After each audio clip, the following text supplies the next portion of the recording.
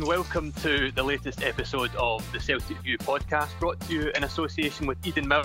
As always, we'd like to thank Eden Mill for their ongoing support of both Celtic Football Club and the Celtic View podcast. I'm Joe Donnelly, reporter at the Celtic View, and I'm joined today by a very well-remembered Celt, a stopper of the 10 and scorer of one of the most important Celtic goals in modern history. It's Harald Brattbakk. Firstly, thank you so much for joining us, Harald. No problem, and thank you for that. I appreciate to be able to speak about the club as such, but also about what happened many years ago. But obviously, with the situation now, it's always nice to be able to give something back to the people that love the club. Yeah, definitely. And just on the current situation, how are you doing and how are your family? We're doing well. My wife is still...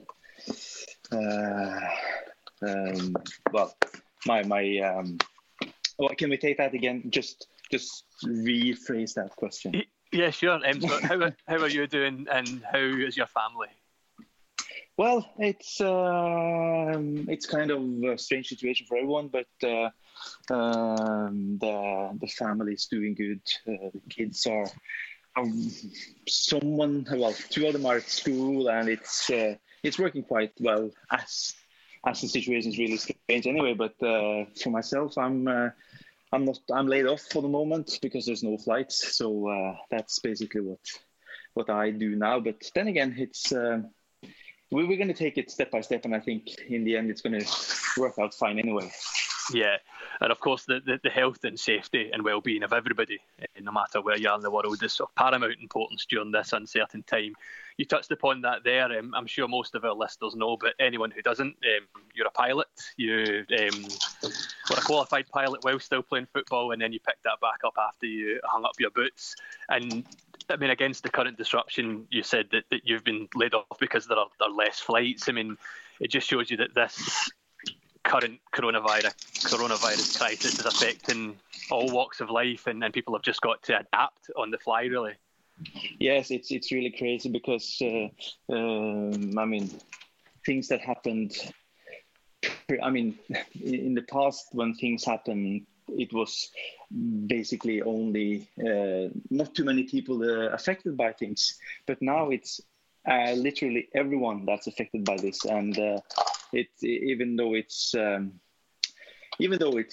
obviously more difficult for someone, it's still everyone knows someone that is laid off. Everyone knows someone that is out of work now, and there's no travel. There's no. I mean, the biggest thing is we all rely on culture, on sports and everything, but now there's absolutely nothing going on, and that's really a strange situation. So in that respect, I hope that things will normalize as quickly as possible, because this is don't think anyone would like it this way, so let's hope it's going to be quickly over. Yeah, for sure. And I mean, during these uncertain times, you do kind of put things into perspective. And perhaps football isn't the most important thing in the world, naturally. Like we said, like people staying healthy as best they can is the most important thing. But nevertheless, football is such a big part of people's lives. It's a huge part of people's routine. I mean, as an ex-football player, I suppose you can understand that more than anyone, that the absence of football is really disrupting people's lives. It is. And I think what this situation tells you is that it's always easy to you don't appreciate things you like until you don't have them anymore. Football fans, it's really strange as well, because you go to games every week, and you talk football, and you sleep football, you eat football. I mean, everything is focused around your team, and when that is not possible anymore, it seems like everyone misses it. And I think we rely on in the Western world, we can afford to play football, and we can enjoy football. So I think it tells you that it is important, even though it's not as important as good health and everything. But I mean, having something meaningful to focus on is really important. Yeah, and I mean, as a football supporter, I completely agree. I miss the football hugely at this point. Obviously, work in the media as well, so it's made our jobs very challenging. We are among the people who are lucky enough to be able to continue to work. But whenever we speak to the players in normal circumstances, certainly, especially during close season or during the winter break, every footballer that I've ever spoken to wants to play football. It's something they always say. Exactly. We play a lot of games in the Scottish game, as you well know. But even in those breaks, they enjoy the downtime and then they're raring to go straight away. As the players, given there's so much uncertainty about when we can return safely, how will they be feeling just now?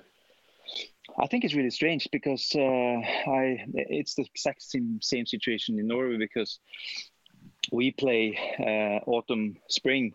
So the problem for us is not being able to start yet, as opposed to Celtic, which is eager to finish the season. So it's a bit different, but the situation is the same, because the players are not allowed to do what they want to do. And we can still do some light practices, but it's I mean, the regulations and the restrictions are so big, so it impacts their everyday life as well. And I don't think that's a problem. The bigger problem lies within the players not knowing what's happening. And are we going to finish the season? Is it going to be a late season start? There's so many things that makes the uncertainty the biggest enemy now, I think. And I think it's important for the players to try to normalize today, because this is what is happening today. This is what we need to take care of today. So there's no point in guessing. We have to take the guesswork out of the situation, because that's going to make you crazy if you think about what's going to happen. So, but I think the players are good. They are professionals, and I think in this situation they really need to show that they really are true professionals, and I think most of them are. And a very professional side which you played in back in 1997-98, when Celtic won the league and stopped their rivals from winning 10 in a row. One of the most famous goals that you played in, certainly at Celtic. Harald, let's wind the clock back to your time at Celtic and revisit the goal that helped Celtic win the league that year. Boyd's looking for a possible pass, waiting for the McNamara run. It's a good pass. In for Harald Brattbakk! He's done it! Harald Brattbakk scores the goal, which may well give Celtic the title. He's been much maligned since he came here. He's had an awful lot to prove. Maybe that's the perfect answer. 28 minutes of the second half gone. A sweeping move downfield. The Boyd pass. First time in from McNamara. And there's a top-class finish from Brattbakk. His 10th goal of the season. And that one surely has a gilt edge to it.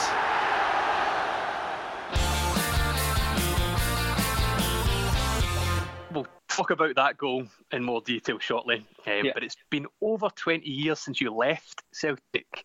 Can you believe that it's been that long? No, it's crazy. I mean, I remember being back for the 10 years on party 12 years ago, and at that time I really thought it was really a long time since the league title that year. But I mean, now it's 22 years, and I mean, time has passed so quickly, but still the memories are so clearly and so good. So obviously the game that day, and I mean the run up to the end of the season was really amazing. And I've been able to look at some of the clips on YouTube and other social media, and there's also my mother has taken care of all the newspaper articles from that time as well. So it's fun to look back at once in a while to see what this was really about. And I don't think I cannot still understand how big the league title that year was, and also how important the run-in was, because everyone I talk to now they're still talking about that league title. So it's really, yeah, I'm really fortunate to be able to be part of that part of the story. I'm very glad that you were part of the story, Harald, as is every Celtic fan the world over, given what you contributed to, especially in that last day of the season. You're speaking now in terms of kind of just struggling to understand how big it was at the time. We speak so much, and we have spoken so much about the importance of the New Year derby game, the one on January 2nd, 1998. And of course, even with hindsight, if you're struggling to appreciate the stature of that game, I mean, you hadn't long arrived in Glasgow before that derby game.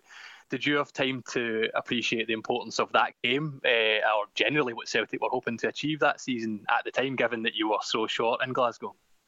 No, I don't think so, because I was thrown into it, and that was my first game as a starter, I think. And obviously I knew about the hype around the Old Firm games, but I didn't understand. I did not understand how important the game was, and being able to play it, being able to win that game, and I think that in many ways started the new year as we wanted. I don't know what the standing was after the game, but it was definitely an important victory. And when you know that we played up until the last game of the season to make sure that we're winning the league, it tells you how close it was. And obviously that game in January was maybe the game that sealed the fate of the league that year.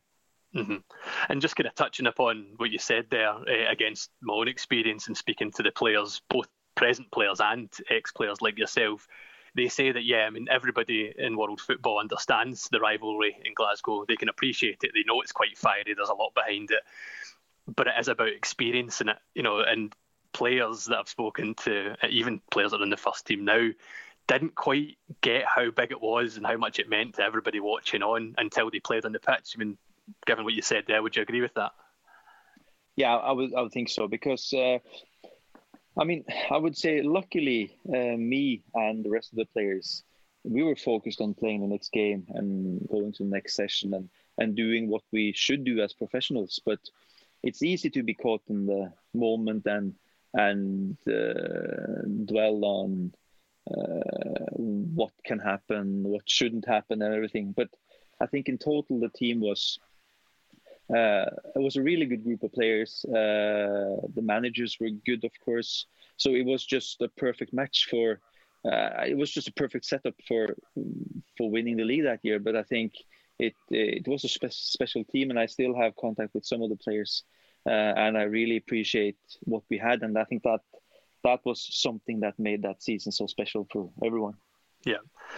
That season was the first season that I had my first season ticket as a Celtic supporter. I was 11 years old. I'm making myself feel old here.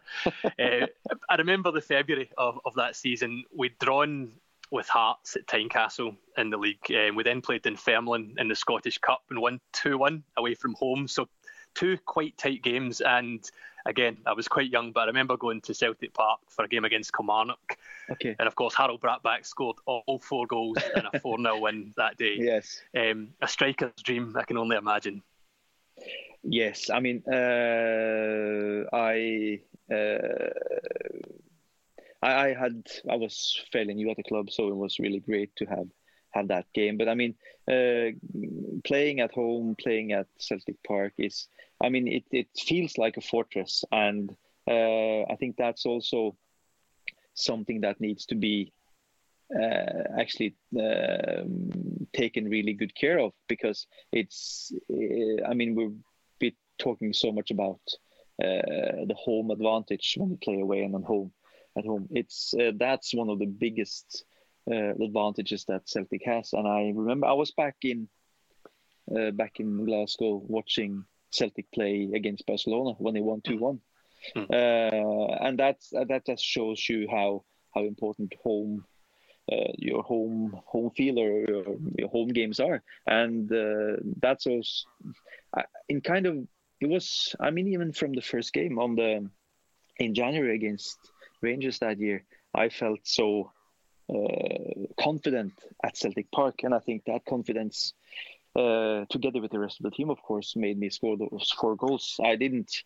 I remember reading in the papers that I should have scored 3 more, so it could have been even more than that. But I mean, just by playing the way we did and feeling the confidence we could have at home, I scored 4 goals that night, and obviously that also helped us towards the league title. Yeah, for what it's worth, I would never grudge you for not scoring other goals when you've scored 4 goals, Harald. I was certainly delighted that afternoon. I'm sure many Celtic fans were as well. In terms of scoring goals, even away from Celtic, speaking to your own career, Harald, I mean, you're of course the highest scoring player in the Norwegian Premier League for a long time, up until 2011, I believe numbers are right. Yeah, something like that. In the current squad, Celtic, Lee Griffiths, who's just burst back onto form, especially since January. He's now sitting on 115 goals at Celtic, and if he gets another 3, that'll take him into the top 20 strikers list in Celtic's history. And like most strikers, he is very focused on his stats. And as an ex-attacker yourself, I mean, how much do those numbers mean and encourage strikers to just keep pushing? I can only speak for myself, but I remember myself when I was playing that I was always looking for the next goal, and I think that's maybe also what Lee is talking about, because he, as long as he's fit and is injury free and he can play games, that you always want that next goal, and obviously.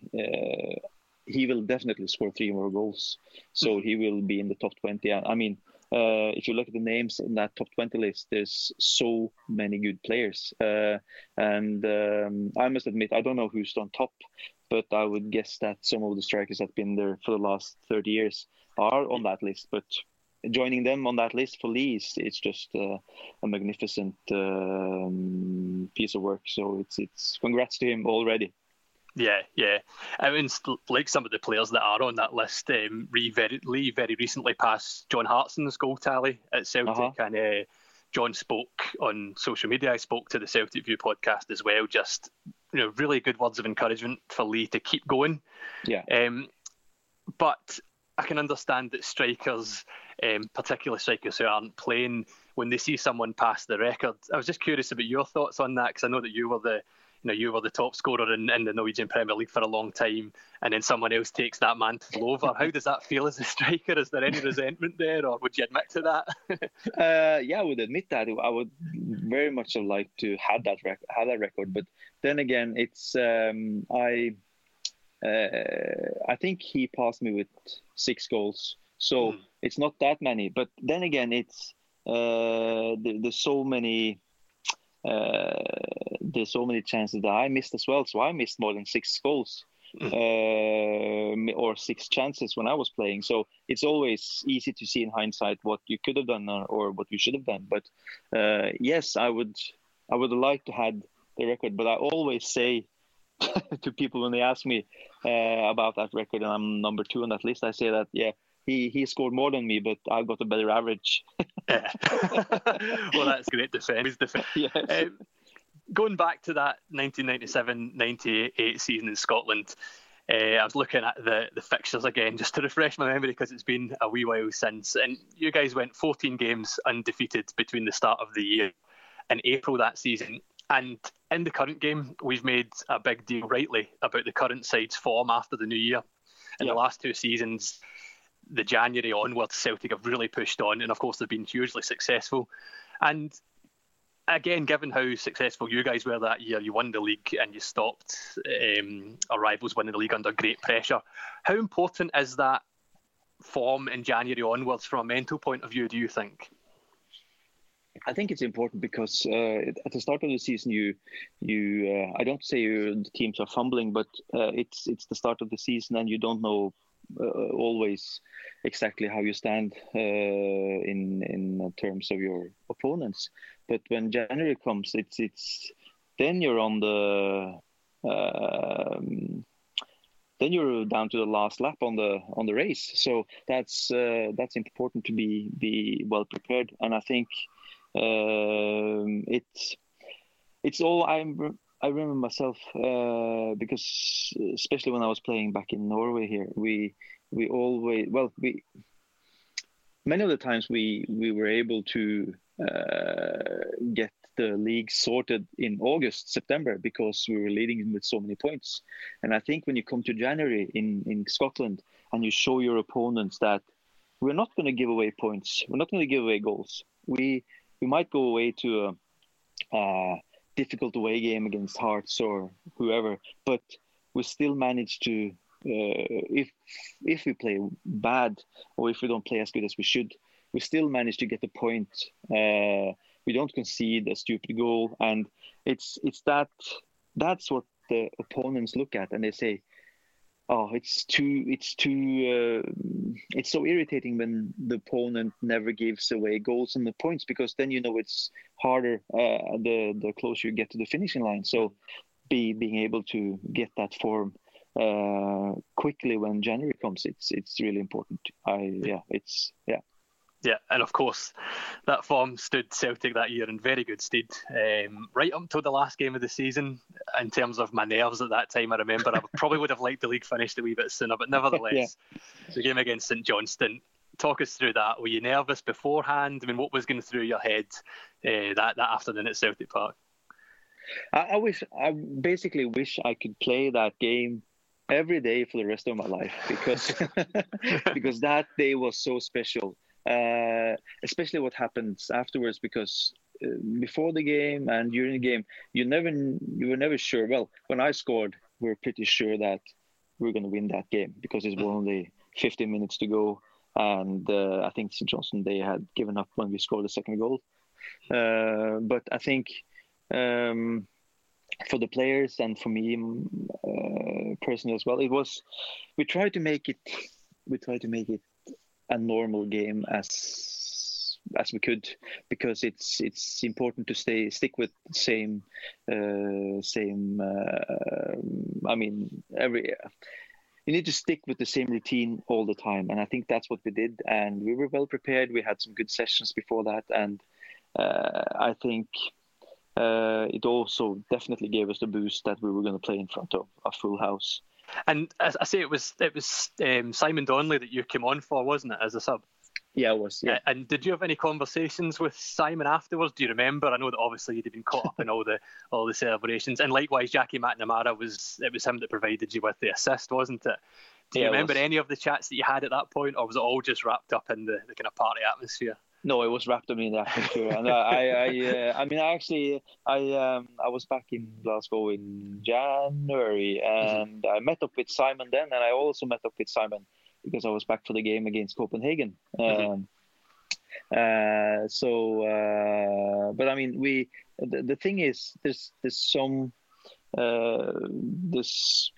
some people you connect better with, and Simon is one of them. Jackie, of course, as well, and I've also seen Darren Jackson when I was back a few years ago. So it was a bunch of good guys, and but exactly what was said on that day, no, I cannot remember too much. But we gave the league title the celebration it deserved, definitely. Yeah, definitely. And Henrik Larsson, of course, from there went on to become one of the greatest Celtic players of all time, and the time where you were playing with him was nearer the beginning of his time at Celtic. Would you say that I imagine he's among the best strikers that you've ever played with? I think that's probably fair to say. Yeah, definitely. I regard him as the best striker I played with, and that's because Henrik is not too big. He's not the fastest. He's not. I mean, you would look at him and see just a very clever and very smart player, because he made his runs so cleverly. He was smart in tackles. He was tactically very, very good, and that's what made him that good as well. But most of all, I think what sets some players apart from others is that they are consistently good at what they're doing. And Henrik was definitely one of those players. He delivered on the highest level in Europe for 10 years. And that's you cannot compete, or you cannot argue with that. And it's been an honor to play with him. But I mean, it was an honor to be on that team as such, because there was a bunch of good guys, and we had players from Italy, we had players from France, we had Stefan Mahe, we had Enrico Anoni, and then Danish players, Swedish players. It was such a bunch of good guys. But obviously Henrik, he turned out to be the best player of that generation. But but as I said, he obviously did what he was best at for years, and that's just the best quality signing ever. There's 3 games I put on my top 3 list, and obviously that game is one of them, definitely. So yeah. Do you think that it gets better with time? Like, I know that you were saying you were so overawed by the celebrations at the time, but just tapping into what you said about being able to look back 22 years, does that make the achievement even bigger to you? It kind of does that, because we were playing 22 years ago. We're not playing now, so we have to put it into context. We have to put it into the situation where we are now, and now we are basically. We're in a different time now, and the football is better. They run faster, they run longer, they jump higher. Everything has improved. Of course, it has. But I mean, it doesn't take away what we did, and I think that I think we should. We did well. We were a good team, and I think that will. I mean, however you talk about it, you can always say that the games were good and the players were good and everything. But what we are talking about now is a game 22 years ago that sealed the victory and sealed the league title. So that's just something you cannot hide that from anyone. So that's basically what's most important, that the league title was won, and the quality. It was definitely good enough to win. So that's more than enough for me. Excellent, Harald, and here's to many more of similar successes for Celtic moving forward. Thank you so much for taking your time to speak to the Celtic View podcast. It's a pleasure, and I hope that things can return to normal for you and your family, and for everyone wherever you're listening. But thank you so much for your time, and take care, Harald. No problem. I'll join you anytime, and hail, let's meet soon.